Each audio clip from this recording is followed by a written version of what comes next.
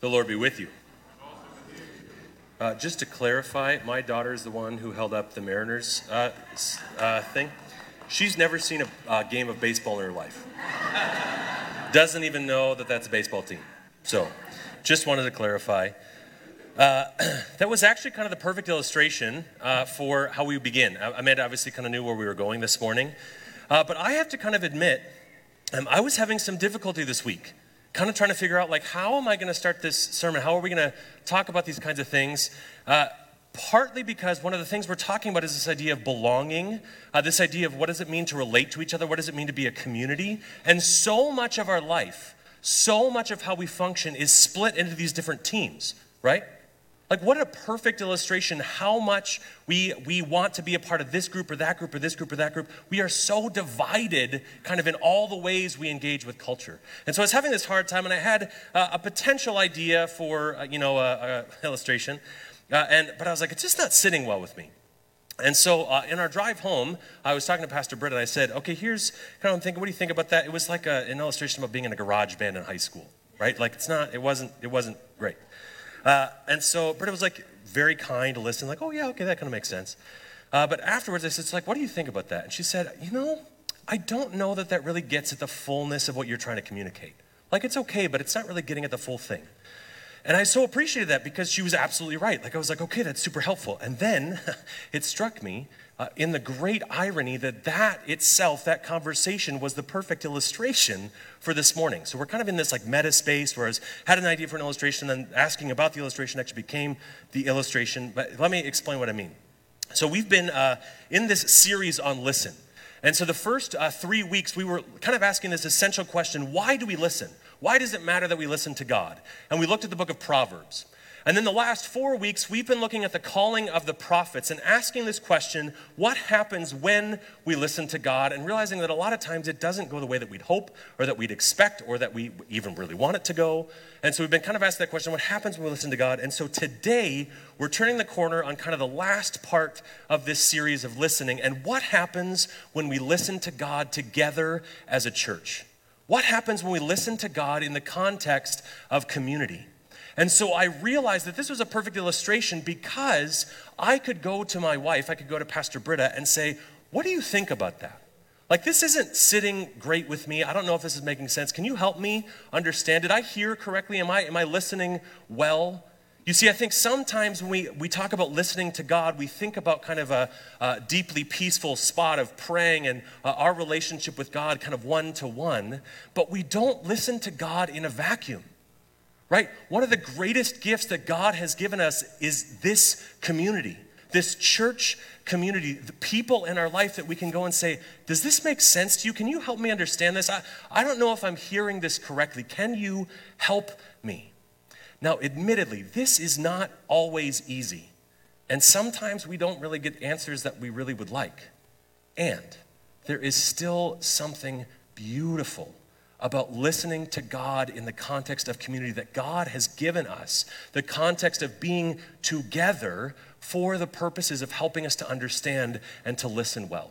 And so as we were thinking about, okay, how do we want to kind of frame this series, Pastor Brent and I were talking, and she thought the book of 1 Corinthians would be a good book for us to center on in these next 4 weeks. The book of 1 Corinthians is actually a letter written by the Apostle Paul. Now, we looked at Paul a bunch this summer as we looked through the book of Acts. And Paul was this apostle who'd been appointed by God to go and spread the good news of the gospel that Jesus was for people to everybody everywhere. Right? Do you remember we talked about kind of the expansion of your known universe, that Paul's task was to go to the ends of the earth to deliver the good news about Jesus.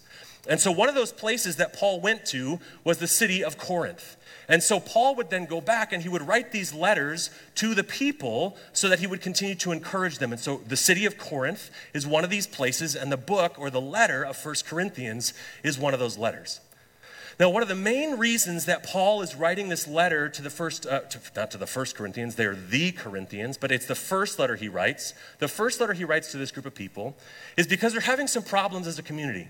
They're having some disagreements. They're picking teams. There's factionalism that's happening. And Paul's main point in trying to help this community understand is the community is essential to your identity as a follower of Jesus. To be a part of one another is to be a part of me. It is essential that you remain connected as a community. And so Paul, in writing this letter to the Corinthians, is actually really addressing the church as a whole. And so we felt like this is a really good kind of book for us to kind of center on. Another thing that Paul does that's helpful for us as we're kind of thinking over these next 4 weeks is Paul invites people to reimagine their thinking.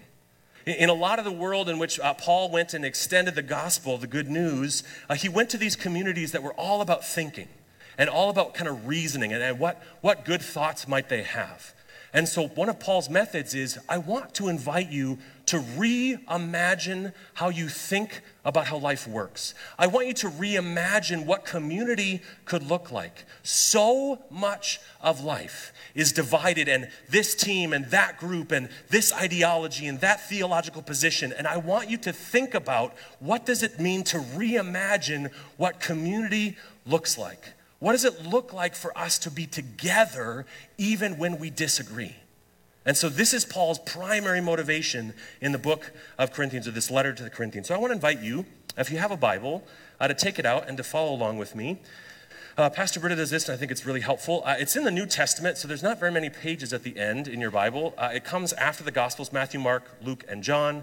Then there's Acts and Romans, and it's the next book right after that, 1 Corinthians. And we're going to start in verse 10. If you don't have a Bible with you, there are Bibles in the pew in front of you. It'll also be up on the screen in just a moment.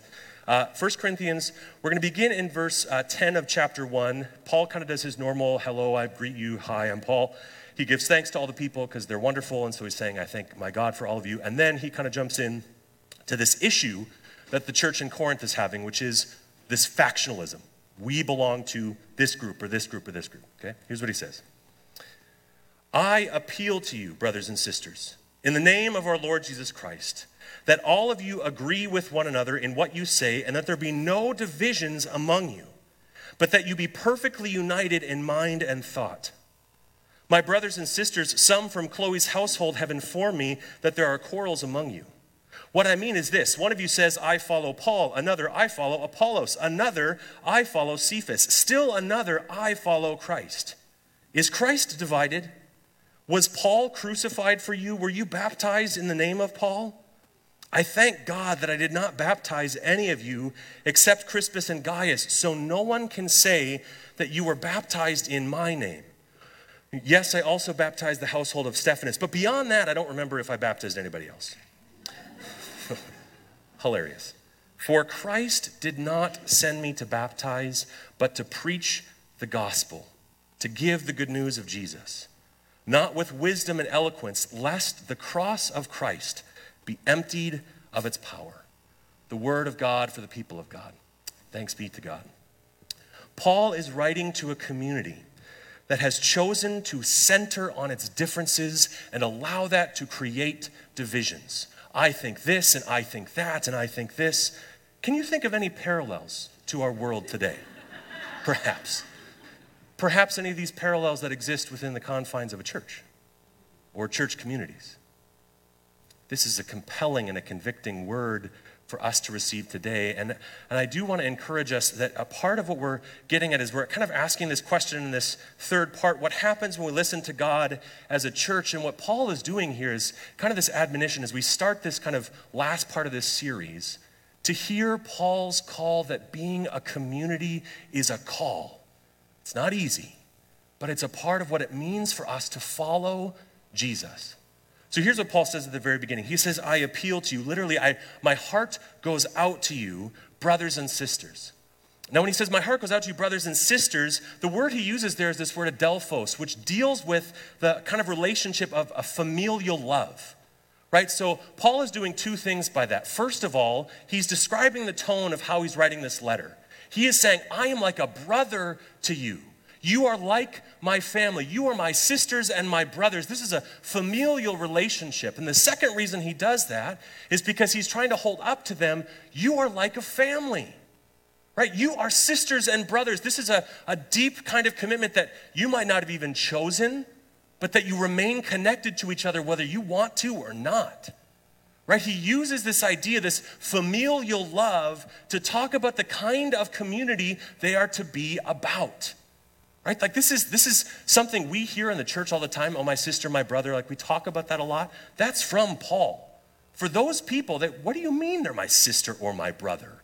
Right? Paul is inviting them to this deeply theological idea that they actually would relate to each other as if they were family. And so Paul says, I appeal to you, my family, my sisters and my brothers, not to be divided among you. Literally what he says is that there wouldn't be any tears in the garment of your relationships. That there wouldn't be any rips in this fabric of being a family of God. And he says that you would be perfectly united. Now I have to admit, when I hear that, perfectly united, I'm a perfectionist. And I'm like, that is unattainable. There is no way that we can be perfectly united. By human standards, that is absolutely true. And this is the reimagining, the invitation that Paul extends to the community. By human standards, by human wisdom, being perfectly united is not possible. And yet, there is something miraculous that God calls us to in the context of following Jesus in community. And so this word that's used there for this perfectly united, it's used some other places in the Bible, and specifically at the beginning in the New Testament in the Gospels of Matthew and Mark. And this word united, perfectly united, is used when Jesus is walking along the shore. And he's calling some disciples to come and follow him. And he sees these brothers, James and John. And James and John, it says, are on the beach, and they are mending their nets. They are preparing their nets for fishing. This word for mending or preparing is the same word for perfectly united. Does a fishnet work if it has holes in it? Not very well, right? Doesn't work great.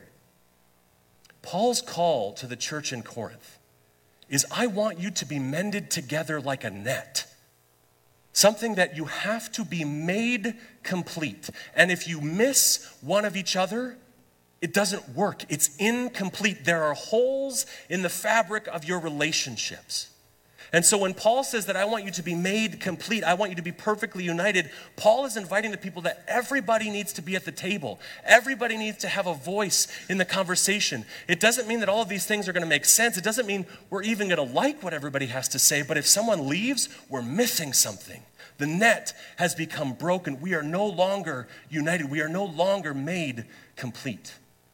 You see, so much of the world wants to define our life by differences, and those differences divide us. And this incredible reimagination that Paul is casting to the Corinthian church is, I actually think your differences will bring you together. You aren't made complete unless your differences come together. Do you see how dramatically different that is? That's like completely different than any other way we organize ourselves in life. Can you think of anywhere else where it's like your differences are going to be the thing that bring you together? Right? Like that doesn't exist. This is a dramatically different way of thinking about the world. And so Paul says that there's been some quarrels among you. And I've heard about these kind of groups, these factions that you've broken yourself into. Some of you have said, I follow Paul. So Paul is talking obviously about himself there. Some have said, I follow Paul, the apostle. Others have said, I follow Apollos. Now, Apollos, he was someone that we've heard in, if you go back to Acts chapter 18, Apollos was a God-fearing Jew and was someone that came and was very, very skilled at preaching. So he was a good orator. And so he went to Corinth, and so some people heard Apollos, like, wow, this guy can really preach. So they followed Apollos.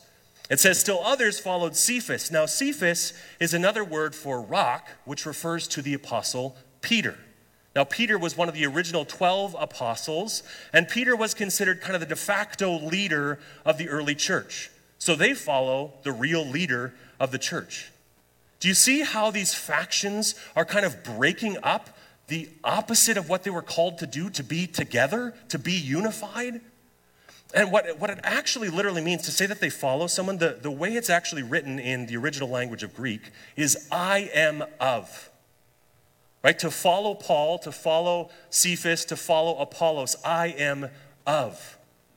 That's like a belonging issue. That's an identity issue. To say that you follow this person, to say that you follow Paul or Cephas or Apollos is to say that you are a part of that person. Right? This is an issue of belonging. This is an issue of identity. And so the people in Corinth have fractured in their listening. Right? Their listening has become fractured, and they've started to say, I'm a part of this camp, and I'm a part of that camp, and I'm a part of this camp. Now the fourth camp, this is my favorite, and whew, this one will really get you between the eyes. I belong to Christ. I belong to Jesus. Now that is the right thing to say. Right? This is the group of people that said the right thing. But they said, I belong to Christ at the exclusion of everybody else who doesn't think and act and function the way that I do. Can you think of any ways in which we have used the name of Jesus for our own perspective, for our own theological stance, for our own interpretation? Well, what does the Word of God have to say about that? All the variety of denominations, right? Think about how much we have staked a claim that I belong to Jesus. I went to a Christian college, and we called this kind of line of thinking a Jesus juke. Right? A Jesus juke. So, God told me I was supposed to do this, right? That who can win? I cannot tell you how many relationships on that campus ended because, God told me I needed to break up with you. Come on. Right? Like that is so, we have to be so careful. We have to be so careful with how we hold this truth. Yes, this is the living Word of God. Yes, this is where we discover how we engage with God and with community and with truth. This is absolutely the living Word of God. But when we have staked a claim that we belong to Jesus means more that Jesus belongs to us, we have gotten it entirely wrong. Right? When we use this as a way to frame our own ideal or our own theological position or our own politics, that we have said, I belong to Jesus, which is really a way of saying, Jesus belongs to me, we have gotten it backwards. And Paul says as much. Paul says, he literally says, can Christ be cut up and parceled out to people? You get a little Jesus, and you get a little Jesus, and you get a little Jesus, and you get a little Jesus. See, the problem with that is, I can bring my little Jesus wherever I want him to go. And my little Jesus will believe exactly what I believe, and he'll think exactly like I think, and he'll vote exactly like I vote, and he'll have the same theological position that I do. Little Jesus can go wherever I want him to go. And Paul is saying, that's not how this works. You belong to Jesus. Right? Jesus doesn't belong to you. We all belong to Jesus. Jesus can't be cut up and parceled out. We belong to Christ. All of us. All of our differences. And if we don't talk about these things, if we don't do the hard work of reconciliation, then the garment is ripped and we are divided, and God calls us to be made complete, a net that is brought together. And so then Paul, in this Paul's a brilliant communicator. He talks about baptism. Right? Paul talks about baptism. He says, did you get baptized into my name? I don't think so. I'm so glad that I only baptized Crispus and Gaius. Now, a quick aside, because this is too funny not to talk about. Paul goes on to say I suppose I also baptized Stephanas and his household, but besides that, I didn't baptize anybody else that I know of, right? I don't know for sure, but this is just kind of my wondering, and it's a holy wondering that's probably unholy, but here we go anyways, because I think it's funny. So when Paul wrote these letters, right, it wasn't necessarily him that was always writing things down. A lot of times there would be a scribe, which is a person who was maybe better at handwriting. I would need a scribe because my handwriting is indiscernible, right? So it would be a scribe who would write down these letters. And we know that 1 Corinthians is one of these letters because at the end he says, now I write to you with my own hand, right? So he's been communicating to a scribe, and at the end he's like, this is my own hand. And I just love to think about this idea that Paul is kind of dictating this letter to the Corinth and to the people in Corinth. And he's telling his scribe, I only baptized Gaius and Crispus. Well, I also maybe baptized Stephanas, but beyond that, it doesn't really matter. And the scribe's like, I also baptized Stephanas, and beyond that, it doesn't really matter. And later on, Paul is like, you put that in there? Are you kidding me? That made it into the Bible. Come on, man. I just think it's hilarious that this scribe, whatever, so goofy. But I think it's helpful for a couple reasons. First of all, that makes this so much more human to me. Right? This is a real person. This is a real guy talking to another real person who's writing this down talking to a real group of people. Like, it's so easy to be so distant and removed because we're like thousands of years later from this. Like, Paul was actually talking to somebody who was writing this letter to send this to a group of people who were mucking it up, right? He's like, no, this is real. Like, these are real people. The other thing is, as you read that, it can kind of sound like Paul's like, man, who cares about baptism? But that would miss the point entirely. What Paul is doing is he's using the sacrament of baptism, this holy sacrament that God has called us to in this idea of belonging, and he's brought these things together. And what he says is, it doesn't matter who baptized you, right? Like if I baptized you or someone else baptized you or Stephanus or Gaius or anybody else who baptized you, the person baptizing you, it's not about them, it's who you are baptized into. Right? It's not about the person doing the thing, it's about the person whom you belong to. This is about Jesus. This is a brilliant description. Right? To use this idea of baptism, that it's about the person we're baptized into, it's about the content of what's happening, not the person doing the action. And so Paul says the same thing. You've missed the point. You fractured in your listening. Because it isn't about Paul, it's not about Apollos, it's not about Cephas, it's about the gospel, it's about Jesus. You've mistaken the messenger for the message. And the message is you belong to Jesus, which means you belong together. And baptism is the perfect illustration for that. One of the things we love to get to do as pastors is baptize, but it's just because we get to marvel at what God is doing. Right, when you come in the sacrament of baptism, there's this unbelievable kind of identity thing that happens. It's not that it's salvation itself, but what it proclaims is that you are leaving an old identity behind. That your new identity is in Jesus, and that we are one in Jesus. There is one baptism. We are all one in Christ. And so Paul says, when you do this action, when you are baptized, remember your baptism. You're all one. You are made complete. Do you see how powerful of an image that is? Paul gives a sacramental view to a divided world. Right? He says, you have been made holy and a part of my family. You are a part of Jesus's family. This isn't about me. It's not about the person who did it. It's not the person who told you the good news. It's about the good news. It's about Jesus. You see, when we make this about anything else, about a certain leader, about a certain preaching style, a musical style, when we make it about a theological position, a political agenda, when we make this about anything other than Jesus, it all falls apart. It becomes fractured. The cloth is ripped apart and there's fraying in our relational garment. And Paul says, don't do that. But this takes work. This takes reimagining things in an entirely different kind of way. Right? This is a holy imagination that says, could you in fact not be in different factions, but could you belong to Jesus? And Paul goes on to say that I've been called to baptize, not to baptize, but to preach, not with wisdom and eloquence, lest the cross of Christ be emptied of its power. So what happens when we do this? What happens when we seek to remain connected in community, not in spite of, but because of our differences, when we still choose to come to the table together? The world is going to be like, what are you doing? Right? This looks like foolishness to the rest of the world. Your leader was crucified. Like, you're done. What are you doing? Why are you putting people under the water? What is that about? Why on earth are you breaking bread and pouring a cup? What are you doing?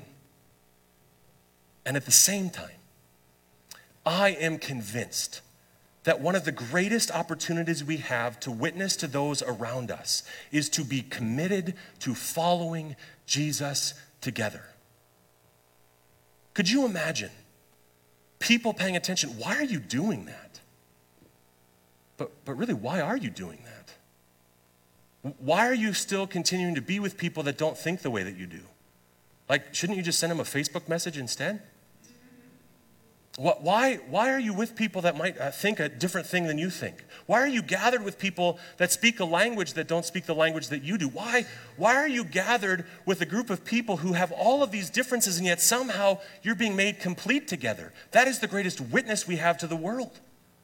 If we remain connected in community because of our differences, think about what a compelling Christian community that is, that we belong to Jesus. You don't belong to this person or that idea or that politic. You belong to Jesus. And because you belong to Jesus, you belong in community with each other. Now, I have to admit, I am incredibly grateful to be a part of this community, to be a part of what's happening here at Newport, because I can attest and I can witness that I see this happening all over the place. Right? Did you see how many kids were up here this morning? My goodness. And how they're interacting. They're a part of us, right? They're here with us most of the morning. We are following Jesus together with our kids. Our junior high students got to go on a retreat last weekend to Thunder. And they were with other retreaters and other people from other churches, and they were gathered together, following Jesus together. On Wednesday nights, when we gathered together for meals over in the kind of overflow room, I love that it isn't just, it is sometimes, but it's people that they don't know each other necessarily, but they're breaking bread together. They're getting to know each other. There's so many stories of these like really cool kind of connections that have happened because people just chose to sit at the table together. I'm seeing this happening on Wednesdays. After that, we have a racial righteousness discipleship group. And the kinds of conversations that are happening about how are we seeking to be reconciled? How are we reconciling? How can we come to Jesus to belong together? It's miraculous. The way that I see new people welcomed into this community, people that have been a part of this community for decades. Oftentimes when someone's new, it's a high priority for us as pastors to make a connection, to get to have a relationship with those people that are newer. But by the time I have a conversation, most of the time, I am the fourth or fifth person that's talked to that person. That's remarkable. That's following Jesus together. As I've seen newer people coming and interacting with each other, it's just like this only works if we all seek to remain committed to following Jesus together. Now, I want to be clear lest we be misunderstood. This does not have to do with Pastor Britta or myself or Pastor Scott or Pastor Mary or any of our other leaders. We are grateful that we get to be a part of it, and we are honored to be leaders in this community. But it is not because of us. This is happening because of God. Because Jesus is the leader of the church. Right? Jesus leads this church. Jesus leads all this church. It's not because of Newport Covenant Church. We're not like the only one and we get to be the best. We are a part. We belong to Jesus together. And when we belong to Jesus together, what happens when we listen as a church is we actually follow Jesus together. And that is like miraculous and mysterious and like mind-blowing. And people notice. And they're like, what are you doing? And so this only works if we all seek to follow Jesus together. But one of the things I've so appreciated about Pastor Mary, I didn't ask her this permission, so she can tell me later if I shouldn't say this, but she's talked about this idea between centered set and a bounded set. And a bounded set said, here are the boundaries and you have to stay within these confines. And sometimes I think that's how we've talked about kind of groups, right? That you're in this group and here you are a Seahawks fan, and so here are the kind of parameters behind how you do these things. But a centered set flips it on its head, and it says there's this thing at the center, Jesus, and we all move closer to Jesus. And the closer we get to Jesus, the closer we get to each other. And as we do that, we're going to probably bump shoulders, and we're going to stub toes, right? This is not easy. Reconciliation work is really, really difficult. And it's the call of the gospel. You belong to Jesus. You are sisters and brothers, and so you belong together in community, following Jesus together.